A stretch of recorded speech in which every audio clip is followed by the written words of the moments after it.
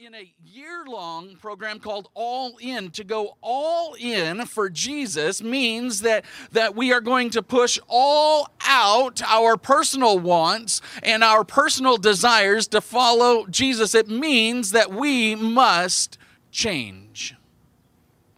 How important is change? How difficult is change? In order for change to occur, two things have to be known. First, you have to have a standard, or scientifically they might call it a control, right? It's a measurement upon which everything else is measured against. Fortunately, God provides for us the standard. He provides for us the control. Man, the created, does not create the standard set by the Creator. Second, we need to know what needs to be changed, right? This is defined in relation to that control, to God's standard.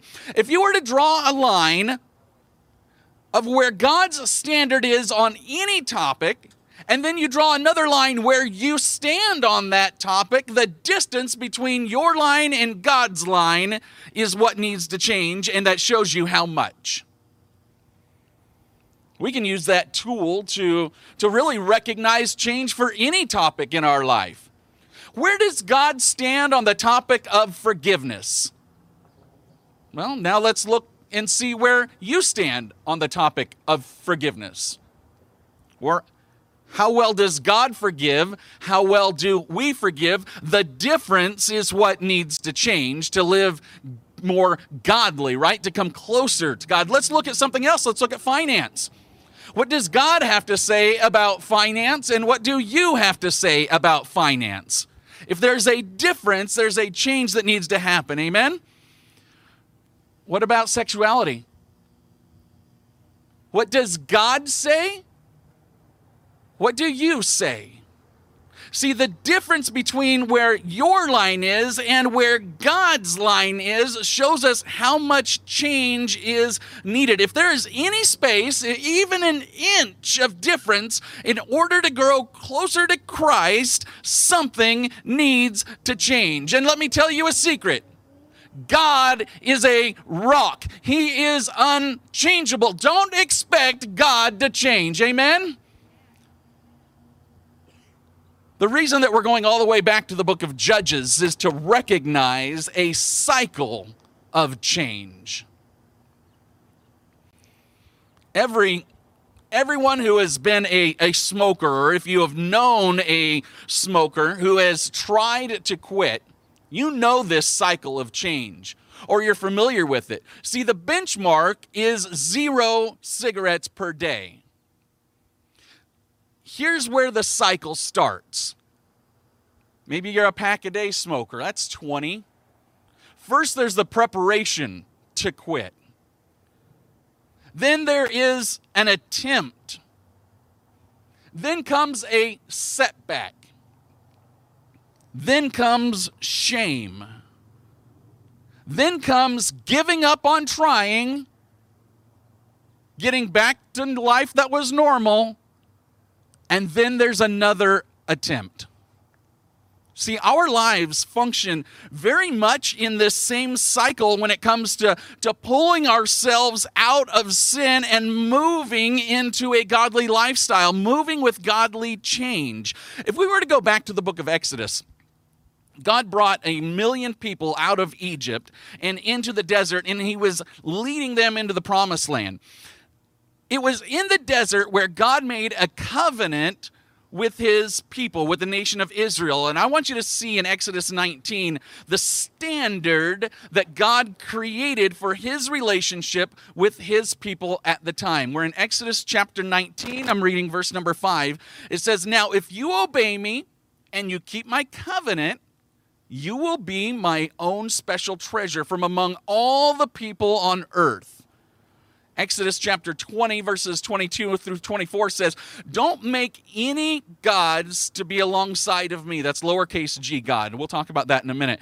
"Do not make for yourself gods of silver or gods of gold. Make an altar of earth for me and sacrifice on it your burnt offerings and your fellowship offerings, your sheep and your goats and your cattle. Wherever I cause my name to be honored, watch this, I will come to you and bless you. So we see in the scriptures the details of God's standard with his people. Here was the standard. If you obey me and you keep my commandments, don't worship any other gods, lowercase g, God, okay? This is, don't worship any other idols. And verse number 24, it said, wherever I am honored, I will bless you. So we have the standard. Anything that is not within those parameters will require a change in order to grow closer to God.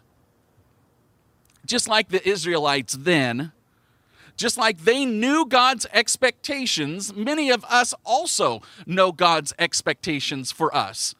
But what happens is we fall into this repetitive cycle towards the change that is necessary to grow closer to God, but we never complete that cycle and actually make that lifestyle change that is needed.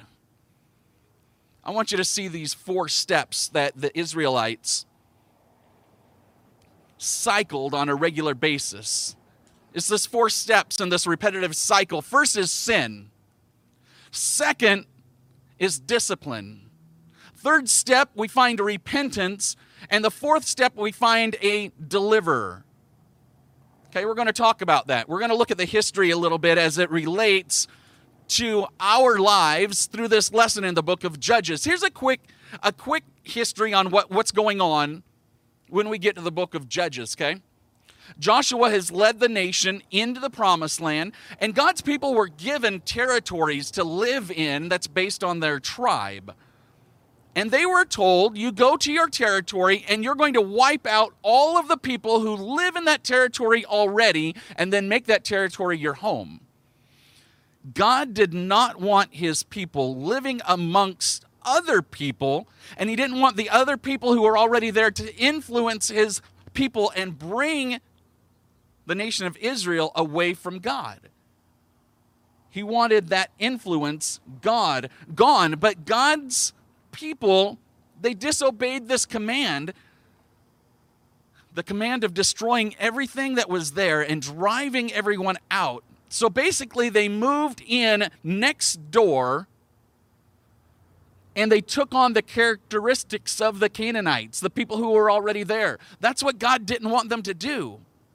And this created this problem because the Canaanites started to influence God's chosen people the way that God didn't want that to happen. And now we get our first glimpse of the effects of disobedience in the early chapters of the book of Judges. I'm in Judges chapter 2, reading from verse number 3. The writer says this, the angel of the Lord went up from Gilgal to Bochim and said, I brought you up out of Egypt and led you into the land I swore to give to your ancestors. I said, I will never break my covenant with you, and you shall not make a covenant with people of this land, but you shall break down their altars. Yet you have disobeyed me. Why have you done this? And I also said, I will not drive them out before you. They will become traps for you, and their lowercase g gods will become snares to you. God had a reason for his expectations, for the benchmark. This isn't the first time that God's chosen people had entered this cycle of change. In the book of Judges, we see the cycle 12 times. You would think that after the 12th time through this cycle that the nation would have learned, but they didn't. In the very next chapter, we read this in Judges chapter 3, verse number 7 says, the Israelites did evil in the eyes of the Lord. They forgot the Lord their God and served the Baals and the Ashtoreths. The anger of the Lord burned against Israel so that he sold them into the hands of the king of Aram, to whom the Israelites were subject for 8 years. But when they cried out to the Lord, he raised up for them a deliverer, Othniel, who saved them. Let's bring this home. What does this mean to you and me? It means that if we continually fall into the cycle we're going to struggle to grow closer to God. Here's the first point in your notes this morning. For those of you taking notes, this will be up on your screen for those of you at home. The cycle starts with sin. We see the life of the Israelites that this cycle that is starting with sin, it's actually starting from a repetitive sin. Let me ask you point blank. What sin have you been struggling with over and over and over that is in direct opposition to God's expectations and instructions for your life?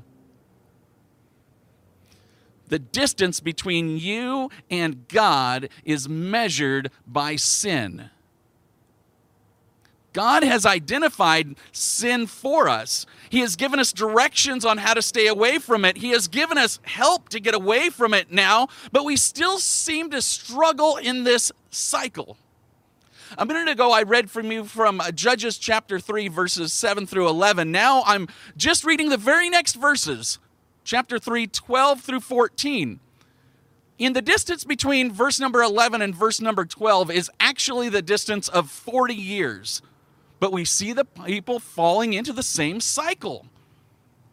Judges 3, verse number 12 says, "Again the Israelites did evil in the eyes of the Lord. And because they did this evil, the Lord gave Eglon, king of Moab, power over Israel. Getting the Ammonites and the Amalekites to join him, Eglon came and attacked Israel, and they took possession of the city of palms. The Israelites were subject to Eglon, king of Moab, for 18 years. Verse 15, again the Israelites cried out to the Lord, and he gave them a deliverer, Ehud. We're told in the Bible that we are born with a sin nature. Literally, our souls are wicked from birth. Some people say they use that statement as an excuse to stay wicked or distant from God. There's some people that will say, well, if this is the way I was born, can't I just live in my sin and blame somebody else for my refusal to come out of my sin? No. We talked about this last week, that you were born the way that God created you in accordance with his will, which is written in his word. There is a biblical answer to the idea that I was born this way. Jesus told Nicodemus in John chapter 3, he says, you must be born again. That means your current life and your current self must die in order for you to be born again. We're never going to get out of this cycle that's keeping us from our goal until we recognize step number one. We must recognize our sin. If a smoker doesn't recognize that smoking is bad for him, then he doesn't recognize a need to quit smoking, right? We have to be able to see sin in order to eliminate sin. We know from the book of Romans that you earn something from your sin.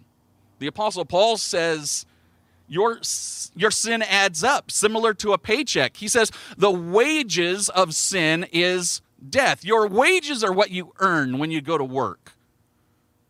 The wages for your work is money. The wages for your sin is spiritual death. Here's a point that people often gloss over. God doesn't have to wait until the end of your life to pay the wages of your sin.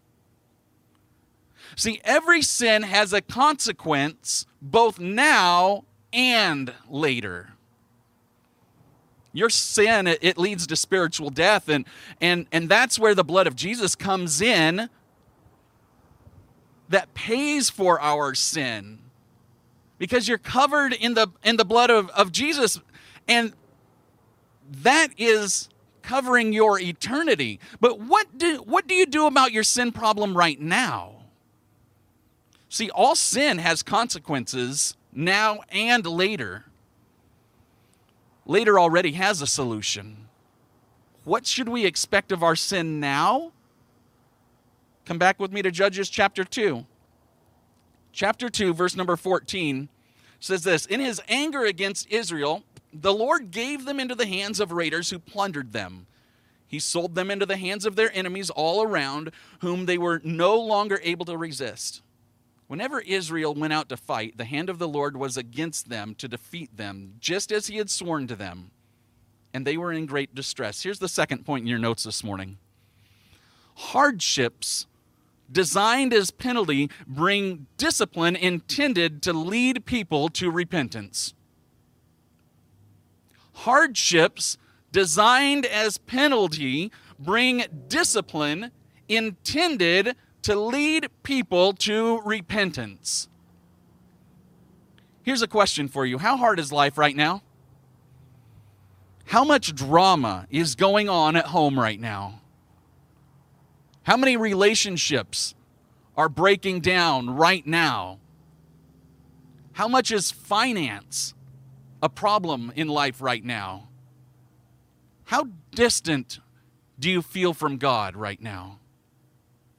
See, if God's word is the standard and you are not yet at the standard, if you draw a line where you are compared to where God is, that's the space between you and God, right? That tells us how much we can grow, how much we need to grow. Sin today will bring hardships today. I'm not talking about tornadoes or hurricanes or natural disasters or the death of a loved one. Paul is telling us that hardships are meant to be recognized and were meant to lead us back to God. Look what the writer of Hebrews says in Hebrews chapter 12, verse number 7. As you endure this divine discipline, remember that God is treating you as his own children. Who ever heard of a child who is never disciplined by its father? Verse 10. For our earthly fathers disciplined us for a few years, doing the best they knew how. But God's discipline is always good for us, so that we might share in his holiness. No discipline is enjoyable while it is happening. It's painful. But afterward, there will be a peaceful harvest of right living for those who are trained in this way. What good is discipline if it doesn't have a long-term reason? If you're going to punish your children, you better have a reason. You better have a goal. If God is going to discipline us, trust me, he has a reason. He has a goal. God's goal is to bring us to repentance and to help us break out of our cycle of sin.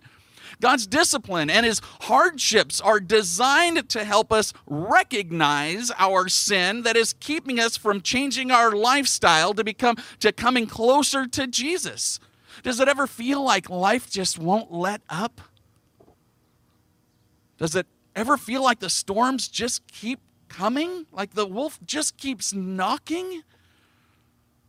I wonder if we are expecting life to change, but we are refusing to change ourselves. Don't let the thought escape you that some of your hardships that you might be going through could be the result of your own actions, as they are consequences. They are hardships meant and designed to bring us to repentance. Our hardships can honestly simply be God withholding his blessing from us, right? He said, obey my commands and I will bless you. What happens if we don't obey his commands? Is our finance struggling? Well, are we tithing? Are our relationships with other people tense? Well, are we forgiving?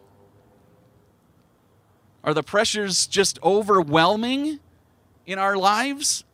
I wonder if we're creating pressures for other people. How can we expect God to live up to his end of the bargain with continual blessings when we continually refuse to break out of the cycle of sin and we continually require discipline? It's like the kid back in high school. How can you expect to make it to the sports team if every afternoon you are in detention? You continually end up in detention. You can't grow out of that. I can't get you to practice because I can't get you out of detention. When I was younger, I went to summer camp every year. And it was a common phrase, even amongst 11-year-olds, to rededicate your life to Christ. And I don't want to take anything away from the idea of rededicating your life to Christ, but in order to rededicate your life to Christ, it demands that at one point you have already dedicated your life to Christ, right? You know why we rededicate our life to Christ? It's because we didn't hold on to our dedication the first time, or the second time, or the third time. Even though God is the God of second, third, and fourth chances, why do we take all of those chances? We know He is the God who is going to forgive, but why do we take Him up on that blessing that He has? You know what happens before you can rededicate your life to Christ again? You have to recognize your sin. You have to recognize that your hardships may be punishment. And you have to take the next step, which is point number 3 in your notes this morning. You have to drop to your knees and repent again. You have to drop to your knees and repent again. If you've been caught in this cycle, you know how many times you have already dropped to your knees and repented for the same sin over and over and over. Maybe it's time today to drop and repent for something that you've already brought to the Lord, but you can't seem to get out of. Maybe it's a different request. There's absolutely nothing wrong with repenting again, but we have to recognize that repentance is part of that cycle. It's part of the cycle that the Israelites lived through. For us, it's step number 3. They became very good at repenting, or at least showing signs of repentance. Here's what we learned from the Israelites, is that they were repenting for the same exact sin over and over and over again, keeping themselves from growing closer to God. We know that God will forgive us, just like He forgave them. You've heard this from 2 Chronicles 7:14. It says, "If my people who are called by my name," you've heard this, right? "will humble themselves and pray and seek my face and turn from their wicked ways, I will hear them from heaven and will forgive their sins and restore their land." Isn't it comforting to know that God will forgive us? But just like the person who is trying to quit smoking, in that moment when they face themselves failing again, they have to deal with something. It's a hard emotion. It's the emotion of shame. Should we feel shame when we repent? Yeah, we should. If we don't feel shame, maybe our repentance is just an act. Maybe we're simply putting on a mask we're just going through the motions of repentance. Maybe we're telling God that we're sorry, but we really had no intentions of changing in the first place. Maybe we're simply going through the cycle to ease our conscience. Maybe we're just saying, I'm sorry for what I did, but it's what I did because that's me. In Proverbs 28, verse number 13, it says this: "People who conceal their sin will not prosper, but if they confess and turn from them, they will receive mercy." Repentance literally means to see the same. It means that we see our sin the same way that God sees our sin.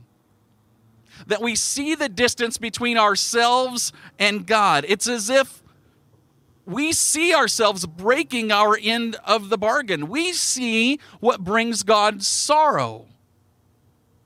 In the most private moments, in your most private moments, when sin seems to overtake the most, what do you think that God feels right then?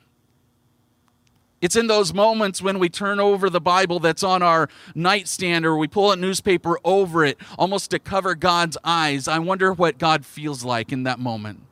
See, repentance is when we feel the same way that God feels. It's when our sin hurts us as much as it hurts God. Repentance and acknowledging our sin is part of this cycle. It was meant to be one of the last stops in this cycle. But many times we fail to change, and that's going to lead us right back to needing repentance for the same exact thing again. Just as God did with the Israelites, every single time that they came to him begging for mercy, God will do the same for us. And he's going to do this. He did it for the Israelites. This is the fourth point in your notes this morning. God will send another messenger to you.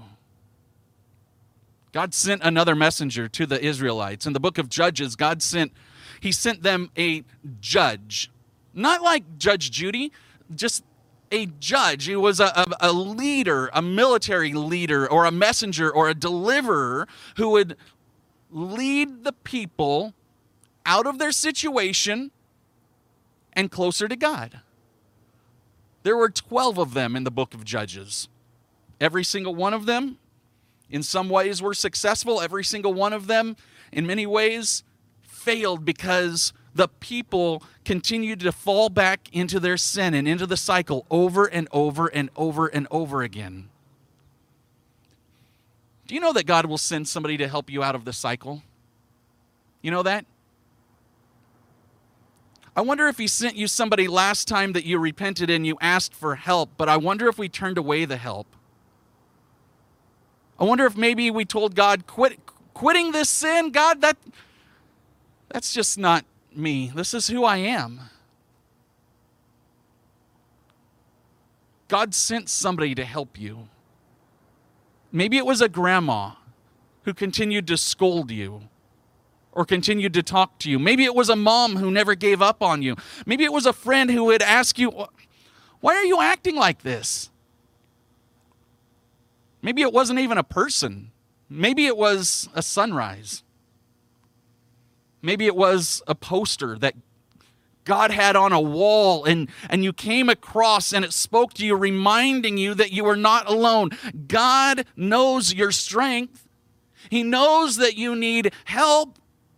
He knows that a messenger or a deliverer or a savior to help you is part of that cycle. In the book of Proverbs, chapter 27, verse 17, we read this. As iron sharpens iron, so a friend sharpens a friend. For some reason, it seems like all men's groups use this verse as a basis as why we come together in men's groups, because iron sharpens iron. Friends help friends. They keep us together. It's not just for men. Family members strengthen family members. Those in the church strengthen those in the church. I wonder if God is sending somebody to you to help you. But maybe, just like we did in the past, we're refusing to acknowledge the help that God is sending to us. Do you know that the Bible itself is a messenger? If you haven't read the entire Bible, I understand it takes some time. But if you haven't gleaned all of the lessons from the Bible itself might be your next messenger. It might be your next deliverer. Today, maybe you start reading through the book of Judges and you recognize this routine. And maybe the book itself is what God is sending you to recognize the cycle. you're asking for help, God is going to send help. Just like He sent help last time that you asked for help. Is there ever a time when maybe we've refused God's help? Oh, we probably didn't say that. We probably didn't use those words. Grandma, thank you, but I'm refusing God's help right now. But I wonder if looking back, we could recognize that God did send us some help, but we turned it away. I wonder if tomorrow or this week, once we get up off of our knees again, if maybe our eyes can be opened to that help that God sends to us this time. See, we've got to be honest about it. If we are making an effort to get out of the sin cycle, we're never going to change if we continue to say things like, that's just not me. Because we're more comfortable being the us sometimes that we created rather than being the person who God created. If that's our goal, is to just be me, we're going to live in the cycle. God will help us out of that cycle. He might be sending a messenger today. He might be asking you to recognize that repetitive sin today. Changes are necessary to grow closer to God.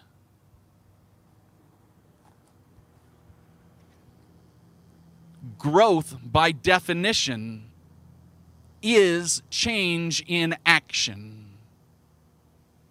If we are to grow, something has to change. God's word is unchangeable. God is not going to change His mind. He is not going to change His benchmark. He is not going to change His instructions for us. What does that leave to change? Us. That leaves us. Not only is it on us to change, but God doesn't leave us alone to change. What if He did? What if He said, I just need you to change, and you determine what you change into? No, He's given us all of the instructions. And He's put people in our lives to help us. And someone will show up. Or a sunrise will show up.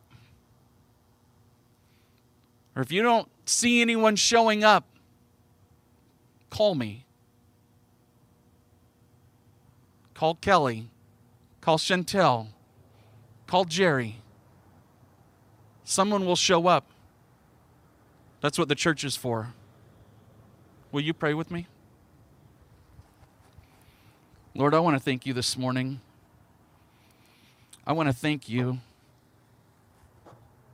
for leading us to change. I want to thank you for giving us what we need to change and giving us a benchmark, giving us a standard, giving us a control, giving us a goal. Lord, I thank you for a goal that does not move, that is not made by man, that is made by you. And I thank you for the tools to get there. Lord, this morning I pray that everyone here and anyone here who needs a friend, who needs a messenger, who needs a deliverer, will see whoever it is that you are sending. Lord, this morning, we pray that you will lift us all out of the repetitive cycle of sin. Let us continue to ask for your forgiveness, Lord, but let us stop asking for forgiveness for the same exact thing. Let us take your forgiveness and grow closer to you. Lord, this morning, we pray for everyone here on location. I pray that you bless everyone here, and Lord, everyone watching online, wherever they're at. We pray that you bless Paris Valley Church, and Lord, we pray that you bless Digital Online Church, because we know today that there are people who have been watching church online for a year now, and they will be watching church online for another year. We welcome them into the family. If you're in our digital campus, don't feel like you can't reach out. You can. You can type in your chat room right now. Allie is in there. Allie is part of our staff on purpose, because she could help. If you're on paris.online.church or digital.online.church, you can actually open a private chat room and talk to Allie. There might be a messenger in that chat room. Don't walk away today without bringing God that sin that you've brought him before, and it's okay. I'm going to be up front in a moment. If you'd like to pray, David's going to play. Lord, this morning, we come to you and we thank you and we love you and we praise you, and we pray all of this in Jesus' name. Amen.